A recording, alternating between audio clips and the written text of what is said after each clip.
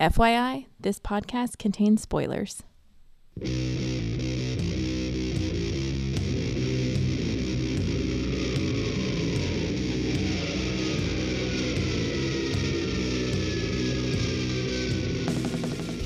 Hey everybody, welcome to episode 477 of the podcast that goes Snicked. Snicked, I'm your host, Jason, and we're going to kick off some, hopefully, fingers crossed, knock on wood, weekly coverage of the 10 Lives and 10 Deaths of Wolverine series that have recently launched. Now, I gotta stop you right there, because what you need to do, if you haven't already, is I recently, probably not quite a week from the time this comes out, the gracious and wonderful host Regina and Dylan of the House of X podcast had me on to talk on their show about the 10 Lives of Wolverine.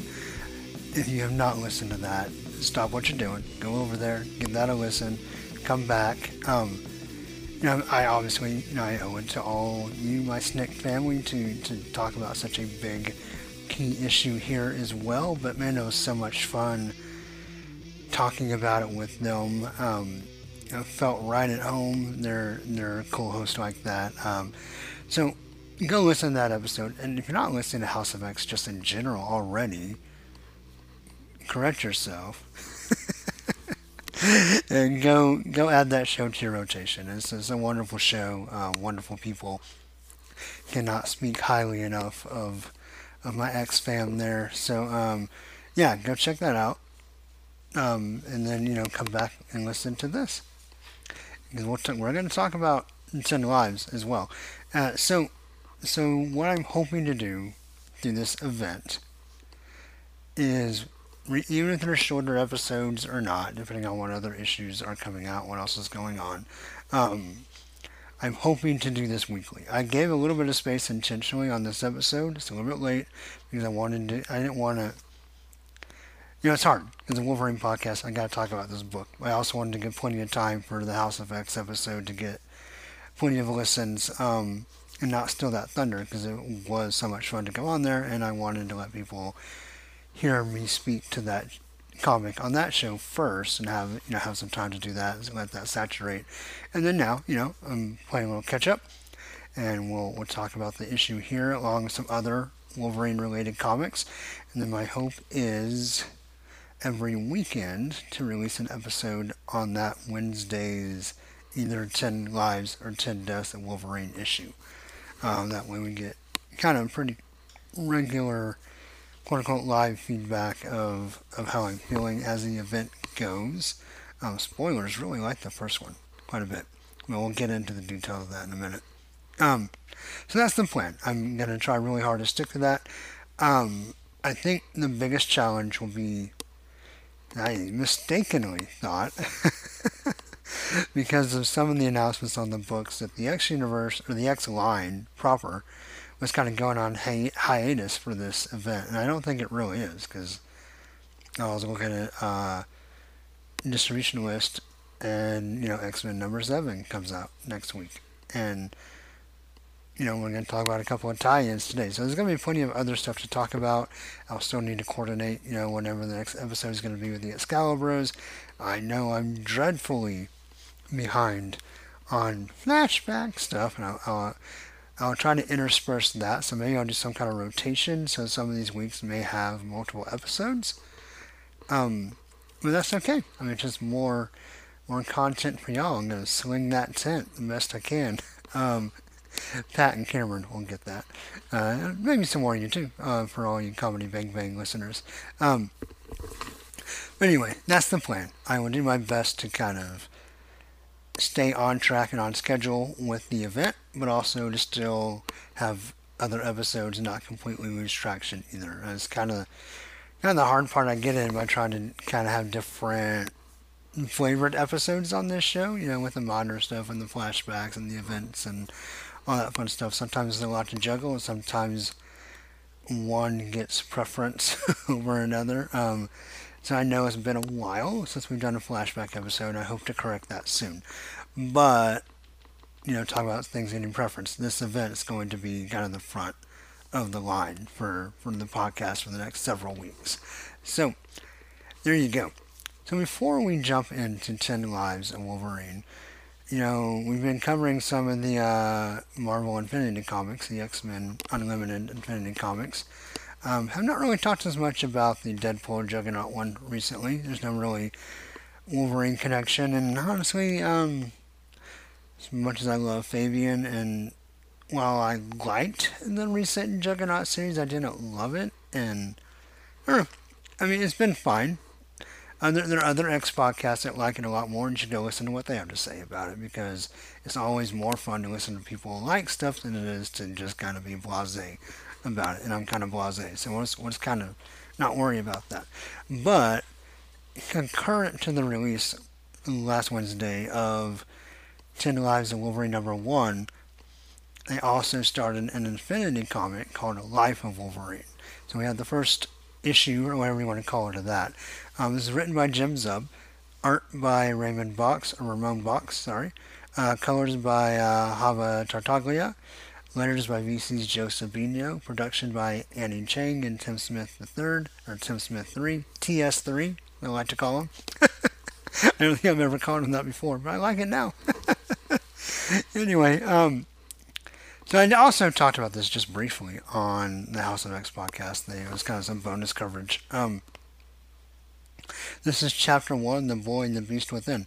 And really, all it adds is, if you've seen the X-Men Days of Future Past movie, and similar to the comic, but definitely very, very closely tied to the movie, the idea they used Cerebro to send a consciousness back in time to inhabit the previous body with the future knowledge. And that's what we find out this event is going to be.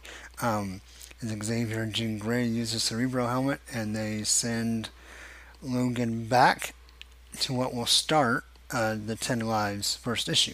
But this is kind of a preface to that, and I think really this is going to serve as like an illustrated Wikipedia article, which is kind of an unfortunate waste of Jim Zub's talent. I think he normally adds a lot more flavor to his writing and doesn't really get a chance to do that here, but I don't want to get too much into my thoughts before we talk about what actually happens. So basically what it does is it allows Jean Grey as kind of Logan's anchor to kind of relive his life and memories as they're sending him back in time. Now, one can argue that if you're sending a consciousness back in time, maybe you would see them go backwards through the memories to that point. From a narrative standpoint, that might make more sense. What this decides to do, like I said, is really new friendly. That doesn't make any sense. New fan friendly, and that this chapter looks at kind of summarizing and highlighting the first Origin series. Which also you may be familiar with a lot of these plot points from the X-Men Origins Wolverine movie as well. So Jean takes Logan. He drifts through some black space in different costumes from different periods, and he goes back, and we meet little young James Howlett with Rose, and the trauma of his dad's death and when he popped his claws, and then to be continued. So, I mean, it's not bad. It's a fine little kind of catch up. If you've never read this, well, first of all, alright, so here's maybe the caveat or the weird thing about this. So, this is not like an extra like $1 or even free comic book day printed guide to offer an Origin of Wolverine that you can't find on the shelf. This is on Marvel Unlimited. Also, Origin is on Marvel Unlimited. So my proposal would be, if you're already on the app anyway, instead of reading the Cliff Note version, go either read and or scan the series. It's a great series. It's a great miniseries. I mean, I think you would benefit a lot from reading it as a Wolverine fan. So I get the connection, right? If you're a new fan, you're not as familiar with Wolverine's history because you've been living under an adamantium rock for a while.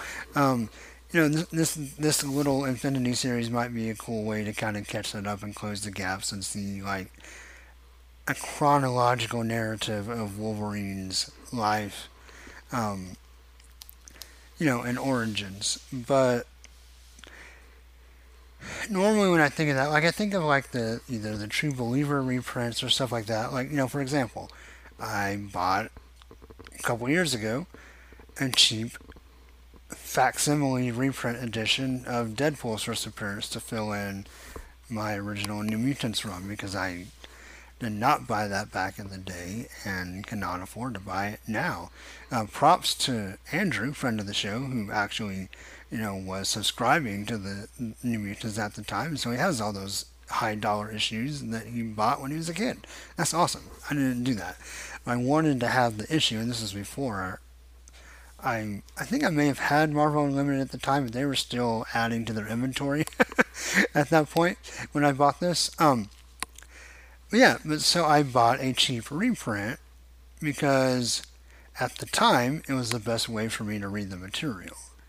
So if that's what this was, if it was like an alternative or in a platform to offer some insight for readers who maybe didn't have access to the old story, because I haven't checked because I have physical copies of Origin, but I'm assuming they're not super cheap to get if you wanted to get those. So I like having this alternative. It's just weird that it's on the same app that you have to have a subscription to get the Infinity comic that you already have access to the original, the Origin series on the app as well. So I don't know. That's kind of odd. But anyway, I spent way more time on this than I intended to. The art is fine. It's okay. The story is fine. It doesn't.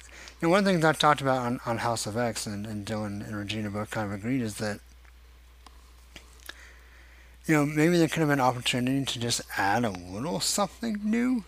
Maybe Jim Zub just throwing a little nugget in that would either lead into a future story or plant a seed for a potential future story, even if it's not the 10 Lives of Des. Maybe someone else could do something with it later. Maybe he can do something with it later. It's just kind of such a straight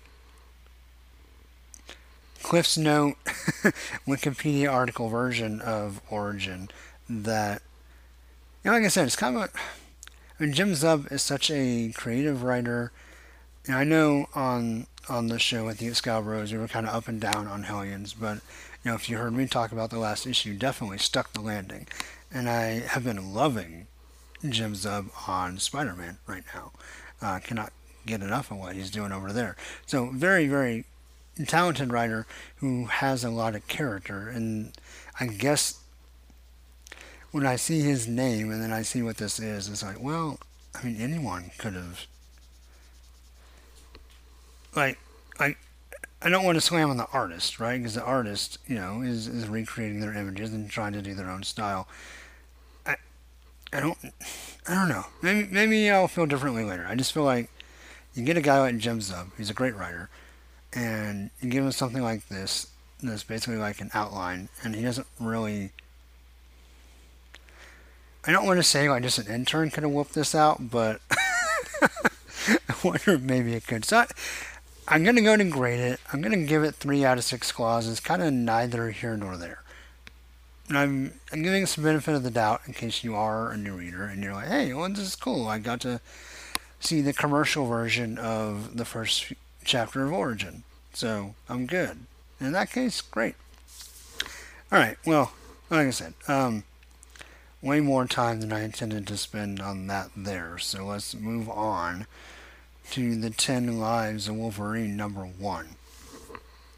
So, this is, I believe there's a Time to Live, or 10_1, or X_1, written by Benjamin Percy, art by Joshua Cassara, colors by Frank Martin, letters by VC's Corey Pettit, designed by Tom Mueller. The main cover is by Adam Kubert and Frank Martin. Okay, and so this main cover you've probably seen multiple times is a bunch of Wolverine costumes almost in a pyramid type formation in front of a sky, and they're all being wrapped or held up by Omega Red coils.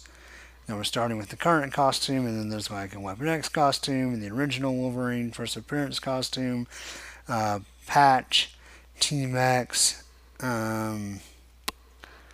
Wolverine like Safari costume. It's probably like World War One. It's kind of like Safari. Just a ragtag, no shirt, beat up pants, flannel, western wear, the silver and black X-Force costume, and an Old West costume. And they're all, like I said, wrapped in the tentacles. It's a pretty nice cover. It's a nice layout. Adam Kubert, of course, is, awesome. So it's a great cover. Now, I did a thing. I'm going to talk about that thing. And when they come in... Whoops. Not what I wanted to do. I will... Maybe I'll do like a little video or something. But, anyway, I did a thing I do not normally do. And I ordered multiple physical copies of this book with multiple covers. And I'm going to go ahead and go to this Marvel Wiki thing. We're going to talk about some of these covers. I am not going to be able to say from here who all of them are. I know who some of them are. There's one of Wolverine and the Hulk, almost like a painted version that's pretty cool. I'm not sure who did this one. I need like more than one copy of this. So that's really cool. I'll go back and read all the names, but I'm not sure where they all go. There's a Todd Nauck cover. A very different style for him. It's pretty cool. It's done in almost like an animated show style, and it's Wolverine in Madripoor with lots of neon behind him, and he's leaning over a ledge towards the camera. It's nice. It's a nice cover. It's one of the ones I got. Then there is a Wolverine where there's a face of Wolverine and outlined in like in a green cover, but everything is like a collage of like Wolverine panels and covers that make up both the background and the interior of the face. It's really cool. Yeah, it's a nice cover. It's one I also grabbed. Then there's a Will Slaney recreation of kind of the Incredible Hulk 181 cover. So we have Wolverine's original costume lunging at the Hulk with Wendigo in the back, or Wendigo, sorry, in the background. It's a nice one. It's nice. It's Hulk is not as bulky, but it's okay. It's cool. It's a nice cover. Then we have an Art Adams one, which I was not able to find affordably. And it's a more sketchy style for Art Adams, which is pretty cool. And it's Wolverine walking in the snow with long shadows. It's really rad. I like it quite a bit. If I ever see it on the cheap, I'll pick it up and grab it because it's cool. Then we have the Ron Lim version, which is kind of the same as the Adam Kubert version. It's the same motif. Or the Russell Dodman, which I also cannot find at a good price.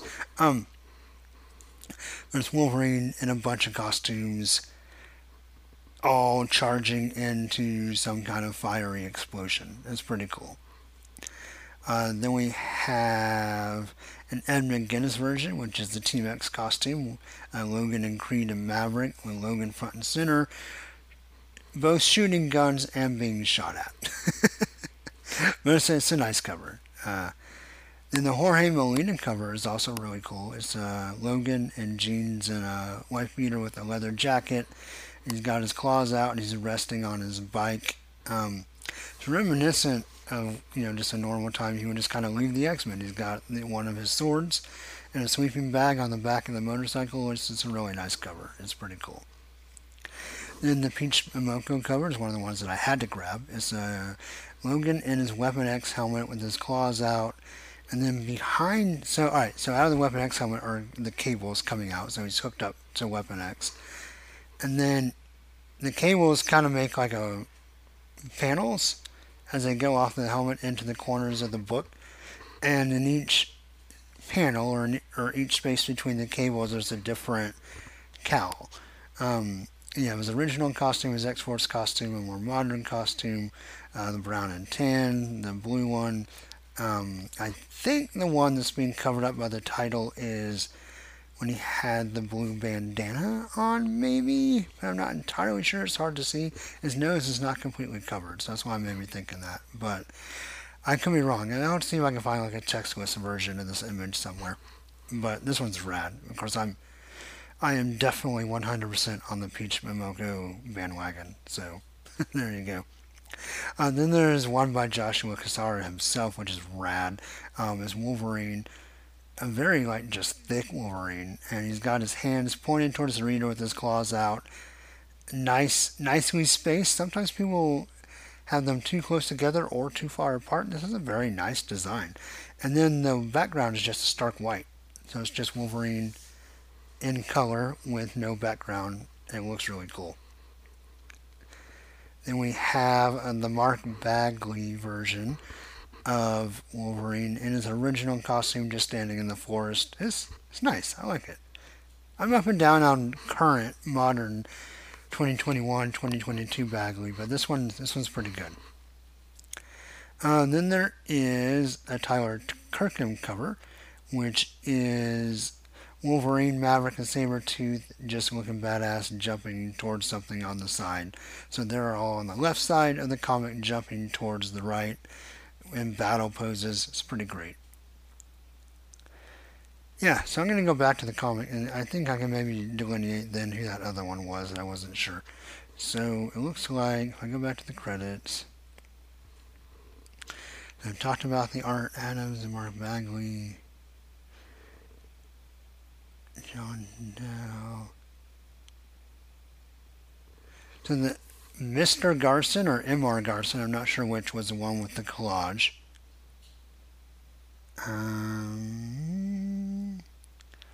Will Swiney, I talked about that one. So I think the one that was like the painted looking one was John Dell and Romulo Fajardo Jr., I believe. And if I got that wrong, then apologies to creators, because they were all, I mean, I liked some better than others, but I actually liked every variant that I've seen so far to one degree or another, which is pretty rare. Usually I'm kind of like, I definitely have a favorite. And this time I'm not so sure. I like them all for different reasons. And yeah, I went and got a bundle. So if anyone's worried about my spending habits, I did not go pay like $6 a piece. I found a lot of them that had 8 different ones and grabbed it, and for a pretty good price. And yeah, also did that for the first issue of 10 Deaths. I will not do that throughout the series. My budget is not prepared for that. But I thought for the first issue of both of them, it would be kind of a cool thing to do. And so like I said, when I get them in the next couple of weeks, as you know, stuff ships and gets to me, maybe I'll do a quick video on Twitter and or Facebook, just kind of thumbing through the covers, as I open them from the mail or whatever. It might be cool. Some of you might like that. I've seen people do that, and people seem to like it, so I'll give it a shot. Because if there's anything I do, it's try to emulate the success of others. Anyway, alright. So we start off with Wolverine on the cliff on Krakoa. And please, again, if you've not gone and listened to the House of X episode, it's a lot more fun to talk about this with other people. So I'm not trying to shortchange my coverage here for my loyal fans, but it's still me on that show, so go listen to it. Alright, so Wolverine has a broken watch. He kind of soliloquizes about how time is worthless and he doesn't have anything to do with time, but except for go forward. And then there's a really nice full-page splash of Xavier in his bodysuit and Cerebro walks up to Wolverine. I love Cassara's Wolverine, just FYI. And Xavier says, it's time. And so, there you go. So then we do a change of scenery, and it's an old-timey mansion. And one of the things I talked about, and I'll try not to just say, this is what I said on House of X, but I did. It happened, so I can't really argue against it. There's a lot of parallels in the story. I think intentionally and tonally calling to the Origin series. And one of the things that what's kind of weird is I know, mansions kind of always look old, so you can make that argument. But the design and the fashion make it feel like this is back in Origin times, but it's not. It's actually back at the birth of Charles Xavier. But there is murder afoot. And so at the X Mansion, the gardener tries to kill Charles's dad while he's out having a smoke on the patio.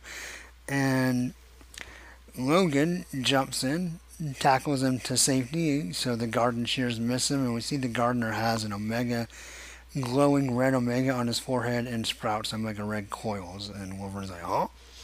So then he fights the gardener in some pretty great artwork.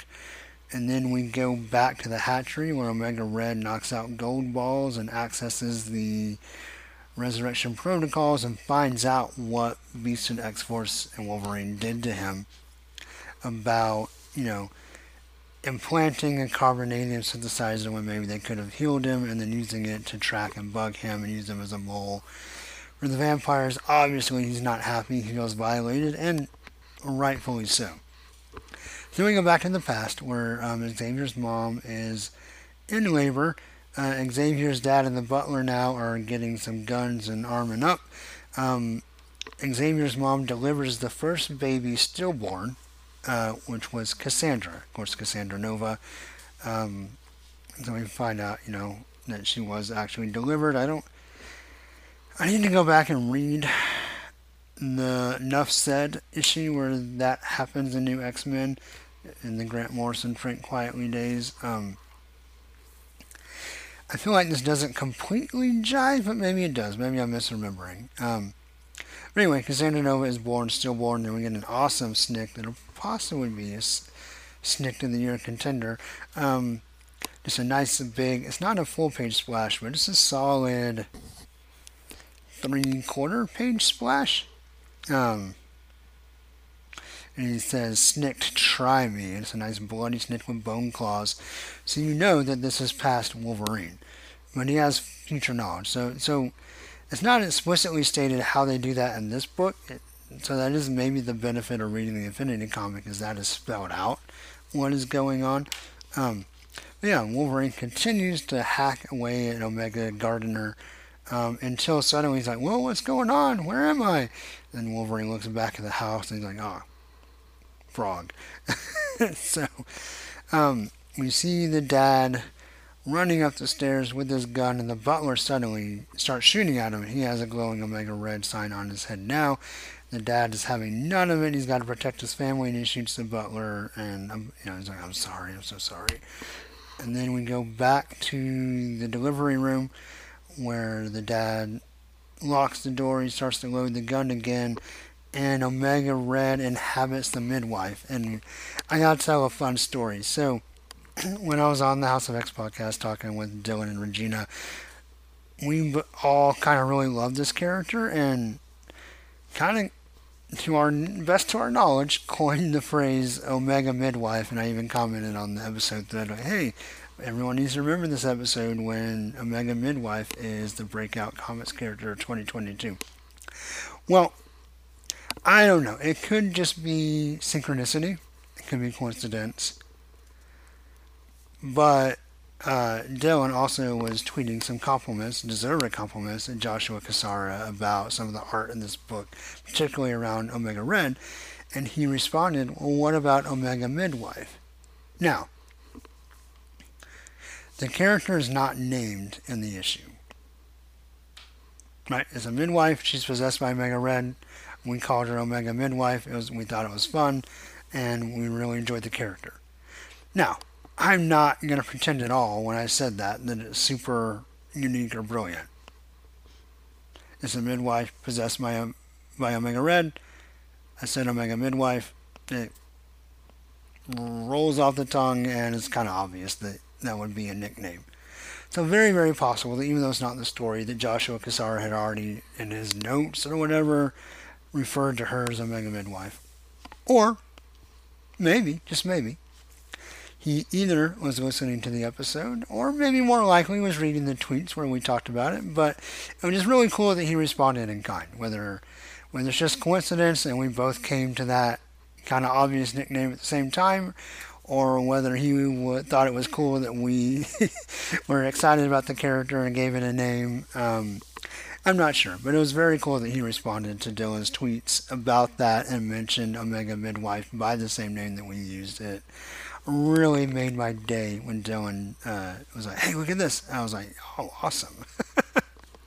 So anyway, there's a cool thing they do where in the mirror, when we see the midwife trying to choke Xavier's mom during childbirth, the mirrored image is Omega Red. Now, in multiple medias, whether it's comics or movies or TV or whatever, sometimes there'll be visual cues for the audience that are not necessarily in the world. What I mean by that is, I take vampire movies or monster movies, or really anytime someone's possessed, sometimes we'll get visual cues that show the reader, hey, this person is possessed by this person, but no one in the story is aware that it's happening.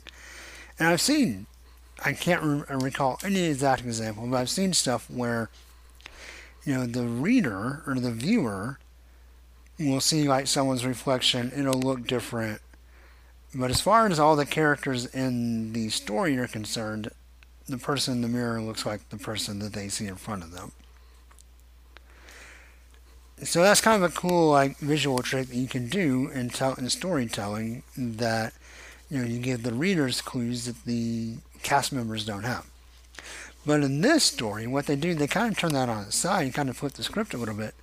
So not only do we know that the character is possessed by Omega Red, or at least suspicious, right? Because it had the Omega sign on the forehead and the coils. So it's pretty obvious. Something connection to Omega Red.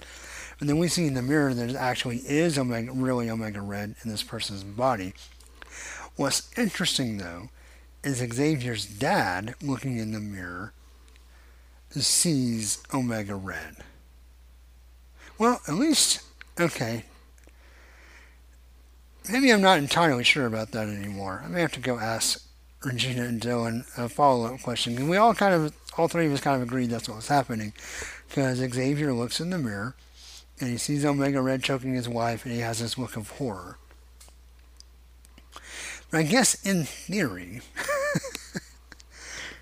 even if we as the reader see Omega Red, and he saw just the midwife, just seeing the midwife choke his wife would probably give him the same look of horror on his face. So maybe it's not indicative that he sees the same thing we do or not. I kind of read it that way at first, and we all three kind of came to the same conclusion, but maybe, just maybe, we misinterpreted, and his shock and awe face is not because he sees Omega Red, but just because he sees his wife getting choked.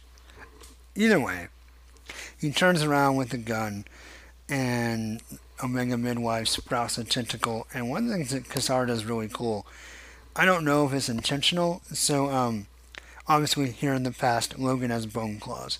Now, as far as I know, Omega Red's tentacles have been the same since he had them. I don't think, in the present, I don't think they're metallized. They're organic, right?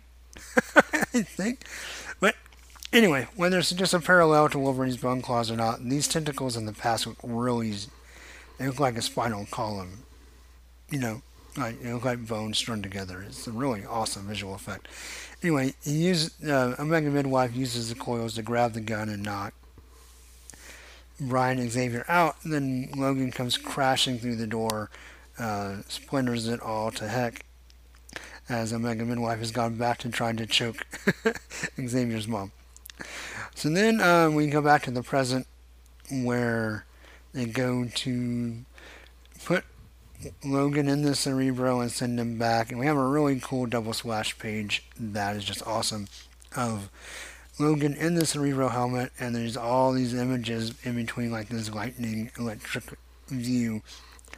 And it's really cool. Double page splash with a whole lot of images from Wolverine's life shown around his head. It's really, really nice. It'll be my profile pic for a while if you want to check it out. So anyway, Logan then now attacks Omega Midwife, Charles has been delivered. Is obviously super upset and traumatized. The fighting continues. We get a really nice snack. So, again, possible snack of the year. As Wolverine pulls his middle claw in and does the classic 2 claws around the neck of the Omega Midwife. But here, Xavier's mom, by the way, still has Charles cradled in her arm, umbilical cord still attached, shotgun in the other hand, is like, all of you get out. You're all monsters, get out of the house. Very, very powerful image. It's kind of gross, but it's powerful. That's what Cassara can do. You know, I talked about how early on I wasn't as turned on by his art, but I thought it was good, like, kind of body horror stuff that he did in, like, the early X-Force issues. And then, you know, I want not to beat a dead horse, but, you know, when some colors got better and you could really see his art better, that's when I started falling in love with Cassara. But, you know, I fell in love with kind of that cleaner version. He still can do body horror really, really well. And can also do just really nice, beautiful art really, really well. And it's just been awesome to see that more clearly. Anyway, go to present Russia. Omega Red comes through the portal in Moscow. And Dylan loved this panel, and rightfully so, of Omega Red walking through the portal. And he takes down the guards and goes to see Mikhail Rasputin. And he wants his help. And so we find out also from our text page that Russia has set up like a mutant state inside Russia. So it's almost like there's 2 governments occupying the land. There's the human government and the mutant government, and Mikhail is leading the mutant government. So Omega Red has come to him for help, and we'll see where that goes over the next couple of chapters, I'm assuming. So Xavier's mom shoots Logan because he tries to stop her from interfering. This, of course, frees Omega Midwife, who goes back on the attack, but Xavier's dad wakes up, jumps on her back, claws her eyes out, and we see a crying Xavier on the ground, mom reaching for him, and we get a pretty gross snick with one middle bone claw as Wolverine picks up Charles, cradles him, and cuts the umbilical cord with his middle bone claw. It's like, it's really like touching, but also, again, kind of gross. And then he uses the baby as bait, which is questionable, but Omega Midwife lunges at him, he ducks. Omega Midwife falls out of the window, face first onto the balcony, at least 1 story below, if not more. And you would assume to her death, but she's kind of groaning at the bottom there, so maybe still alive. And we get a wonderful splash page of Logan, by the way, with the shotgun spread pellets embedded in his forehead. But he's holding baby Chuck. He's like, shh, it's alright, Chuck, I gotcha. It's a really sweet, if not bloody, panel. But then we see an electric X across Logan's face, which would represent the Cerebro helmet, and he moves forward in time to his Team X daisies in Central America with Team X. And Creed is pissed off at him. I love that Cassara makes the Team X costume even more 90s. Like, extra pouches, extra big shoulder pads. I'm really looking forward to seeing Cassara Sabretooth in issue 2. But that's where we end. We end with Jean saying, your new mission is to save Xavier again in this time period. Assumedly from Omega Red again, and that'll be book 2. So I'm excited. Man, it's really cool. Again, listen to me talk about it on House of X if you want to hear me have fun with friends and have some different perspectives and details. I think on that one I gave it 8 out of 10 at the time, which would probably translate to like a 5 out of 6 claws for our show here. As I've had more time to sit on it, I'm going to go ahead and give this a full 6 out of 6. I really enjoyed it. Timey-wimey, I can be up and down on time travel stories, but so far so good on this one. The art and colors are all fantastic. The story's intriguing. Logan, as always, by Benjamin Percy, just sounds right, acts right. He's Logan on the page there, which is what you want, right? So love this issue, love it so much, and cannot wait to see what happens next. And I'm really curious to see how the two, I guess, flip titles, how or if they interact with each other, at what level. So I guess we'll find out in a couple of days. But hopefully this weekend I'll be able to get the episode out for 10 Deaths of Wolverine. We'll talk about kind of the connection or any connective material or tissue as it exists. But yeah, I'm going to give 10 Lives in Wolverine number 1, 6 out of 6 claws. So a slight upgrade from when I talked to Dylan and Regina, but I think a well-deserved upgrade. Alright, so that said, we're going to talk... Well, you know what? I'll save the two tie-ins for last. So real fast, and this is going to be super quick. Hulk number 3 has a not really but kind of Wolverine appearance. So let's talk about that real fast. This is Smastronaut Part 3 by Donny Cates and Ryan Ottley. Inks by Cliff Rathburn. Colors by Frank Martin and Federico Blee. Letters by VC's Corey Pettit. Woohoo! And the cover by Ryan Ottley and Frank Martin. Now, I will say, I know it's not really Wolverine, it's a visual, kind of virtual interpretation, but the cover has our new Hulk ship, as you want to call it, in the foreground, and then in the background, with his claws around a crumbling logo, is Wolverine's original costume. Now, I will say, so Ottley in this book, with Spider-Man, I won't say he tamed himself down, because he probably did what he wanted to do regardless.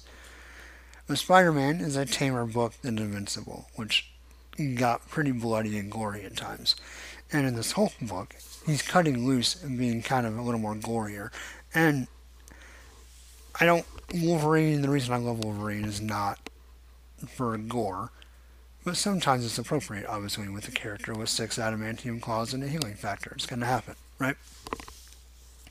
I will say, even though it's not the real Wolverine, seeing this cover and Ottley draw just a couple panels of Wolverine in his original costume, I want a period piece of Ryan Ottley just drawing a brutal fight-filled, wonderful story of Wolverine back in his Department H days, in the original costume with the whiskers. I want it drawn by Ryan Ottley. It doesn't even have to have words. He can just draw stuff, and I'll buy the hell out of that. So anyway, so Hulk is inside a giant Hulk body, or a miniature Banner. I'm not real sure if he's shrunk or if Hulk grew. I kind of get the impression, based on how he reacts to other characters in the story, that maybe Banner is shrunk and inside the brain of a Hulk body that he calls the Hulk ship. But remember from when we talked about issue 2, if you haven't heard it yet, basically he has like a rage engine room, and the Hulk persona is trapped down there while Banner's in the brain. And when he wants the Hulk ship to get stronger, he pisses off the Hulk in the engine room, and one of the ways he does that is by virtual encapsulations of things that the Hulk hates, one of which happens to be Wolverine in his first appearance costume for when he attacked the Hulk. Now there is a black, mysterious, shadowy figure in the engine room as well, and that, I guess, is a mystery Cates is building. But anyway, the whole point of this part of the story is the Hulk ship has come to an alternate universe and went out exploring through reality and time, and there's a universe where Banner was successful with his gamma bomb test, but the government stole it and used it and created a bunch of abominations, which he calls the Hulk, and Hulk's like, well, I'm not that guy.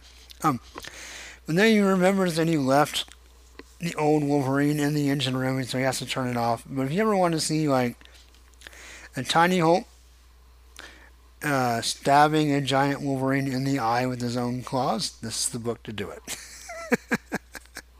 That's pretty much it. Then our shadowy figure shows up. Hulk gets mad at him.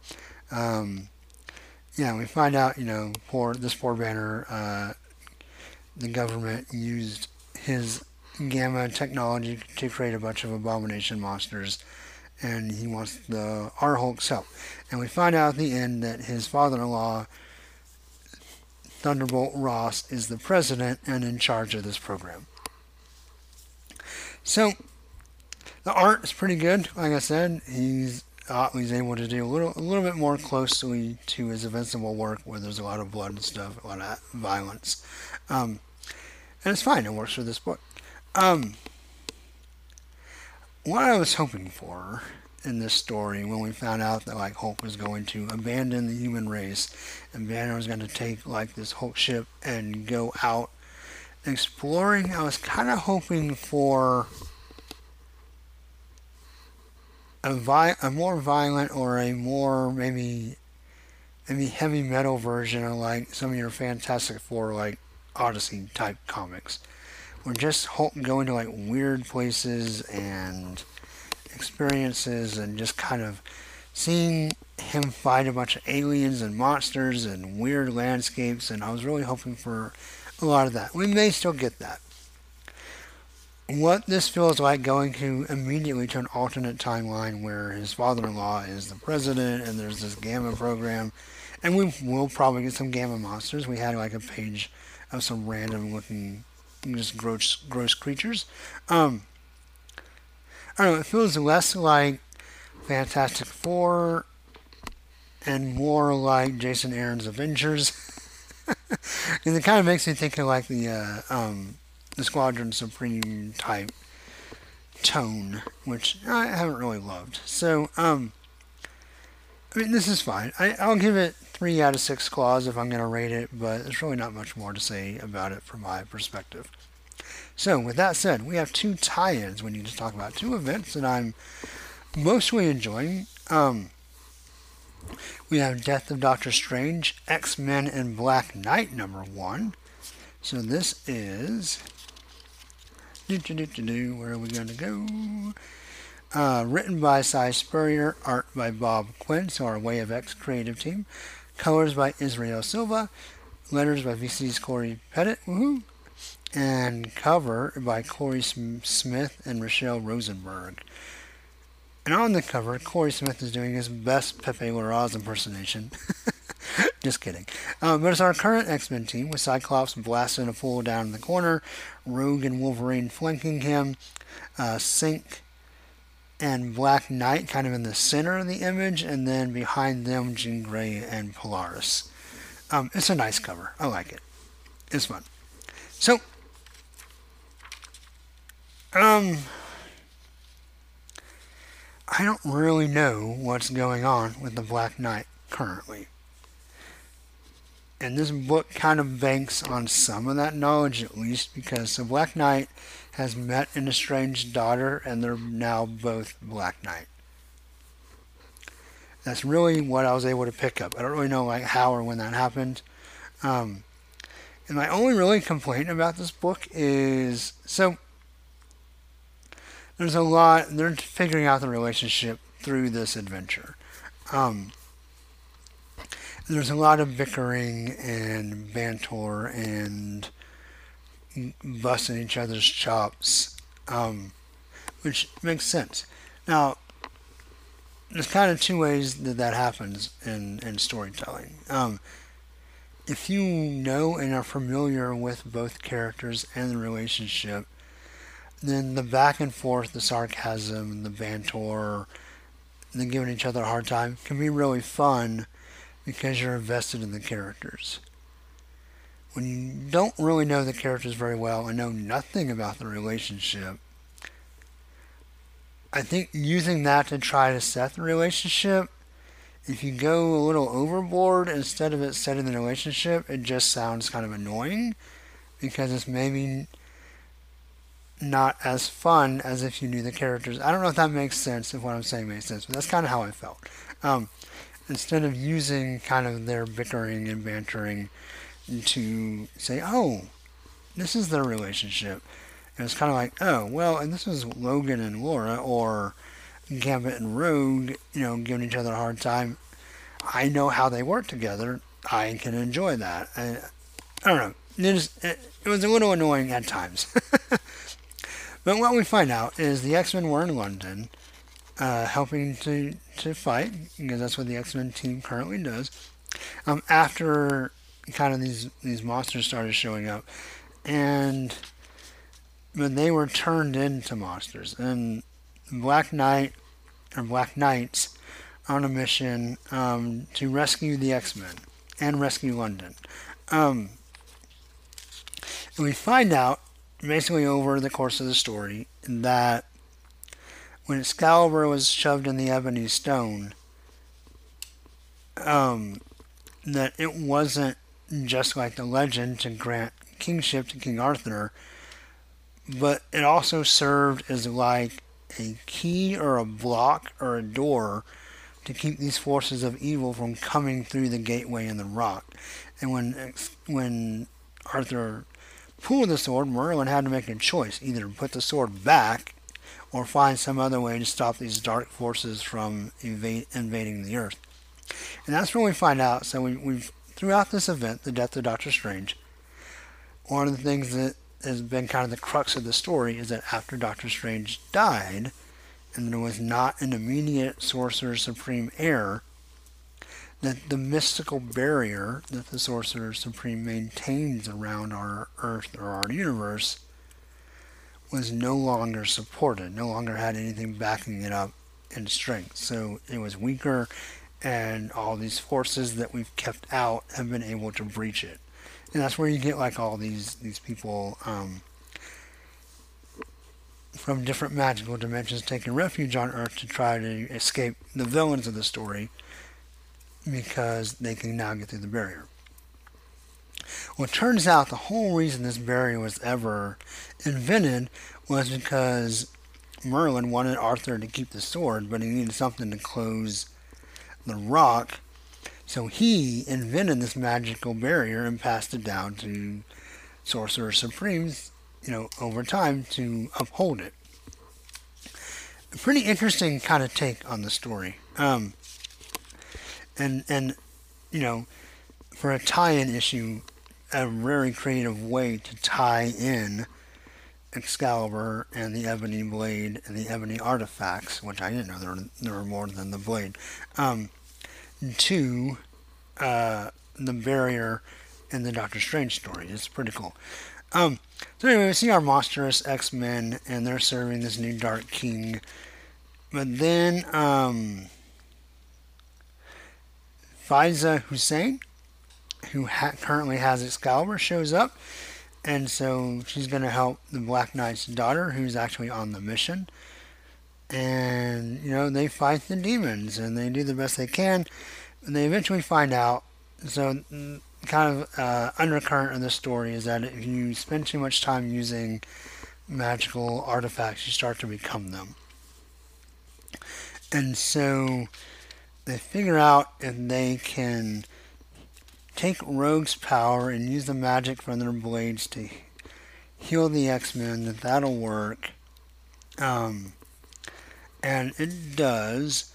And they also find out the Ebony Blade and Excalibur come into contact. That can dispel the magic. And eventually what they end up kind of deciding to do is they're fighting like the big bad evil king monster, and Black Knight's daughter tricks Faiza into trying to stab them together with both swords, and maybe that'll create the energy needed to destroy them. But instead, she gets in front of Faiza's thrust, so Excalibur stabs her.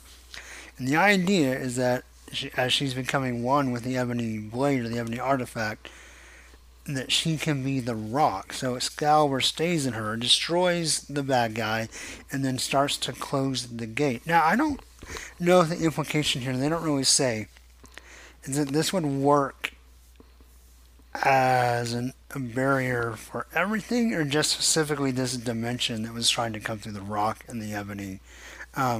Probably the latter. there's no real indication that any kind of overall barrier is put back up, but it does expel the demons from this particular mission. But now Black Knight's daughter is stuck with a sword in her chest. And so that's kind of where we end up. She says she'll figure it out.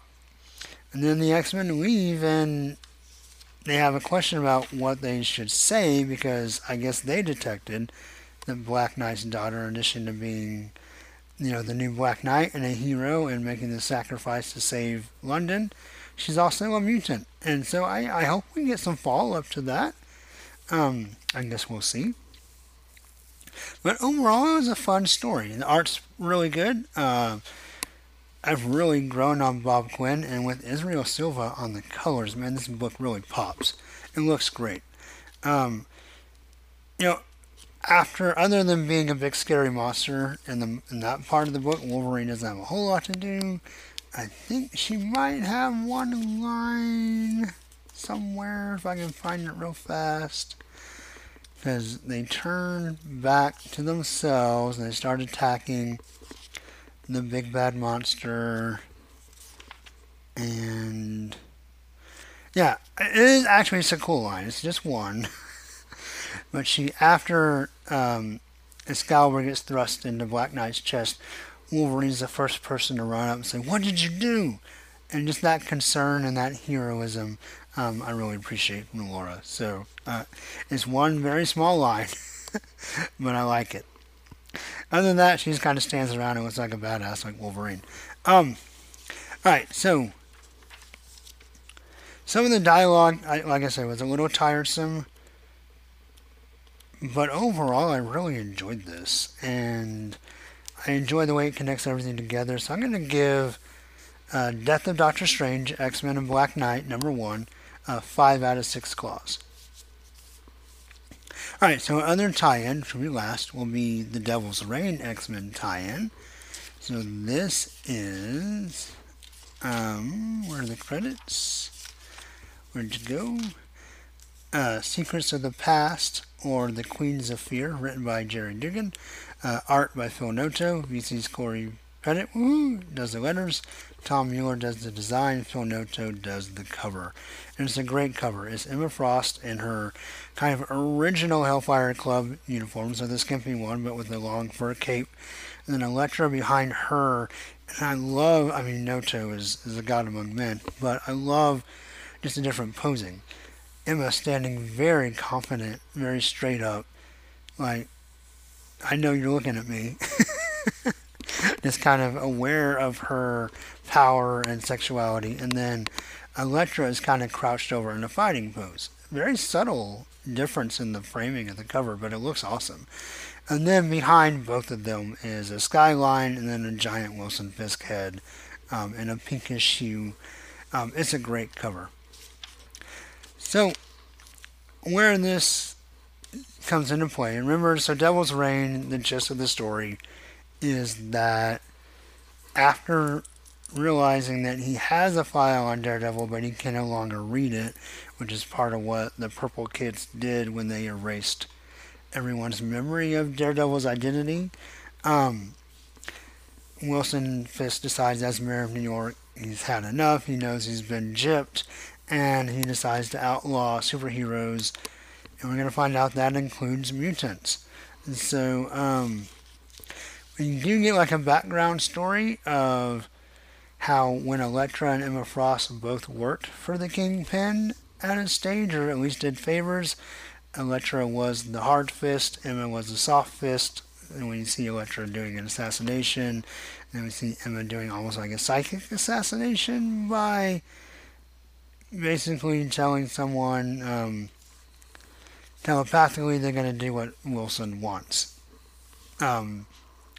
And then, we see that a kid in an apartment saw Elektra, and gosh, a striking panel of Elektra seeing that she is seen.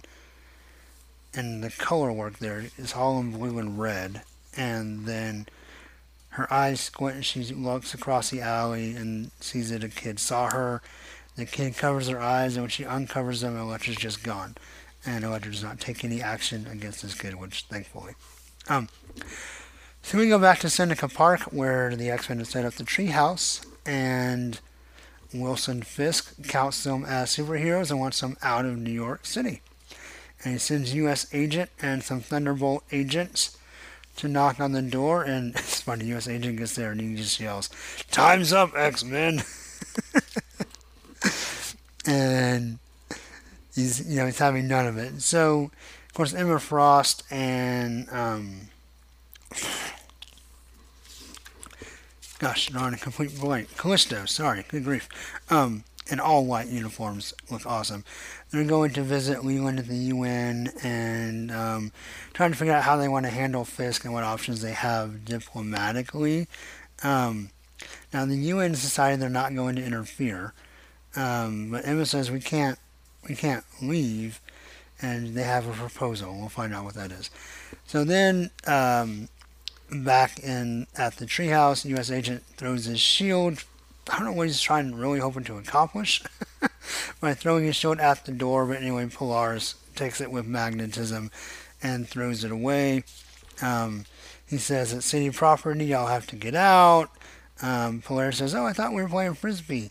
And U.S. Agent's like, "Attack! Deploy!" But the troops can't because Polaris has all the guns and trucks on lockdown. I really like the way No-No shows that. They're all like in this green covering, almost like a Green Lantern action, but it looks really cool.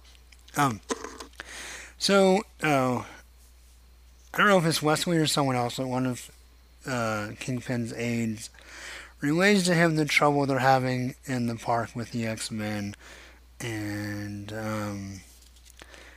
Kingpin's like, "Well, great, if they fight the cops, they'll do my job for me."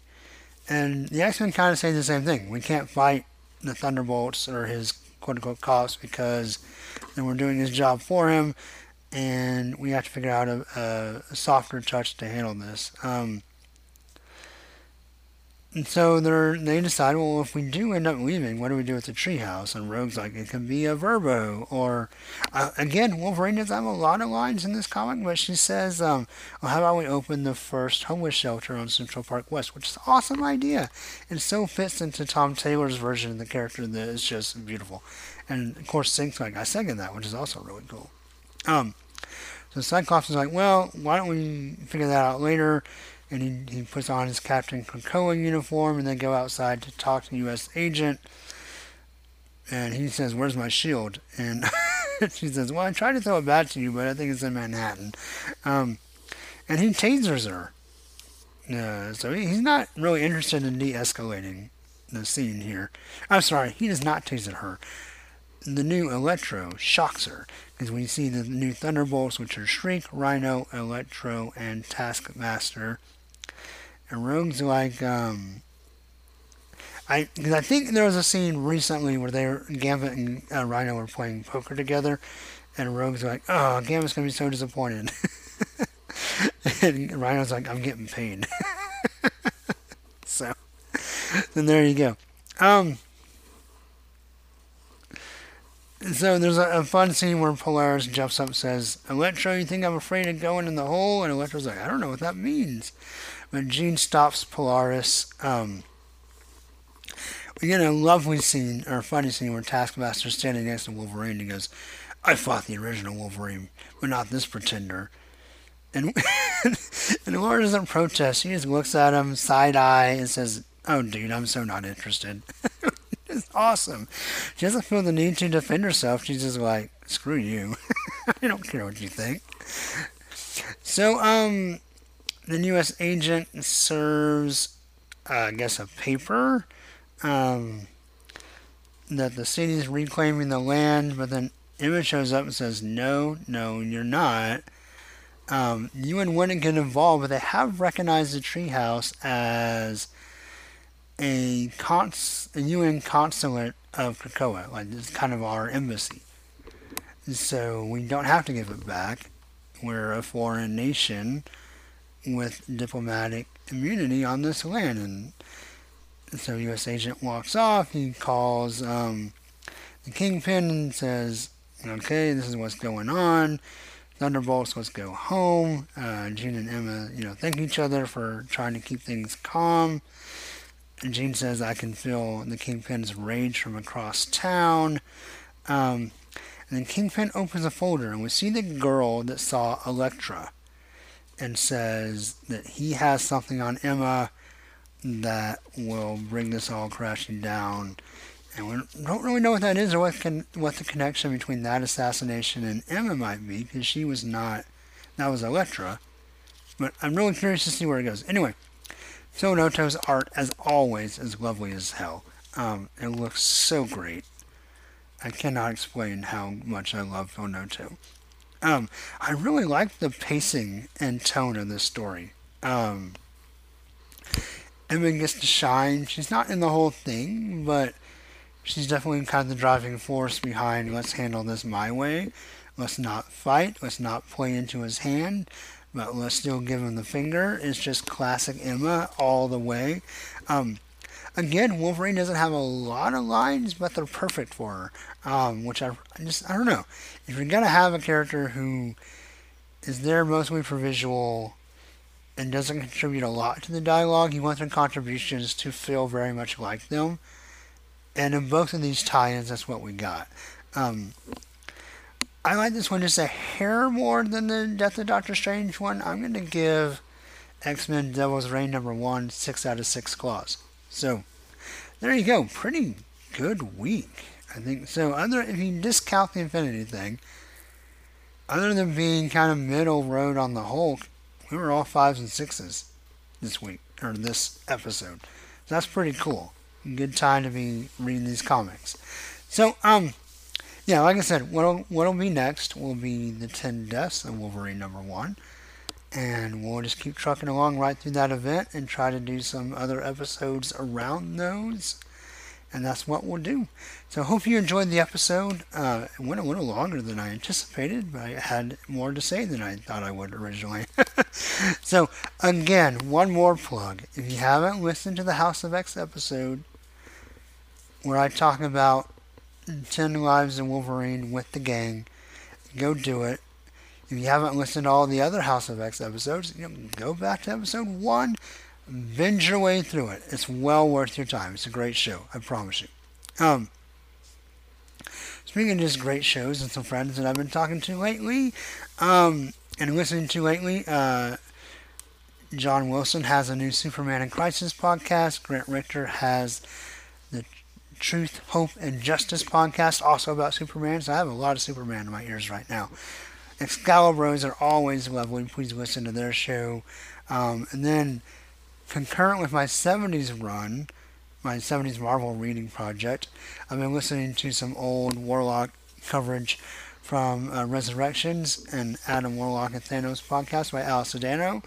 And maybe have something else in the works with him as well towards the end of this year.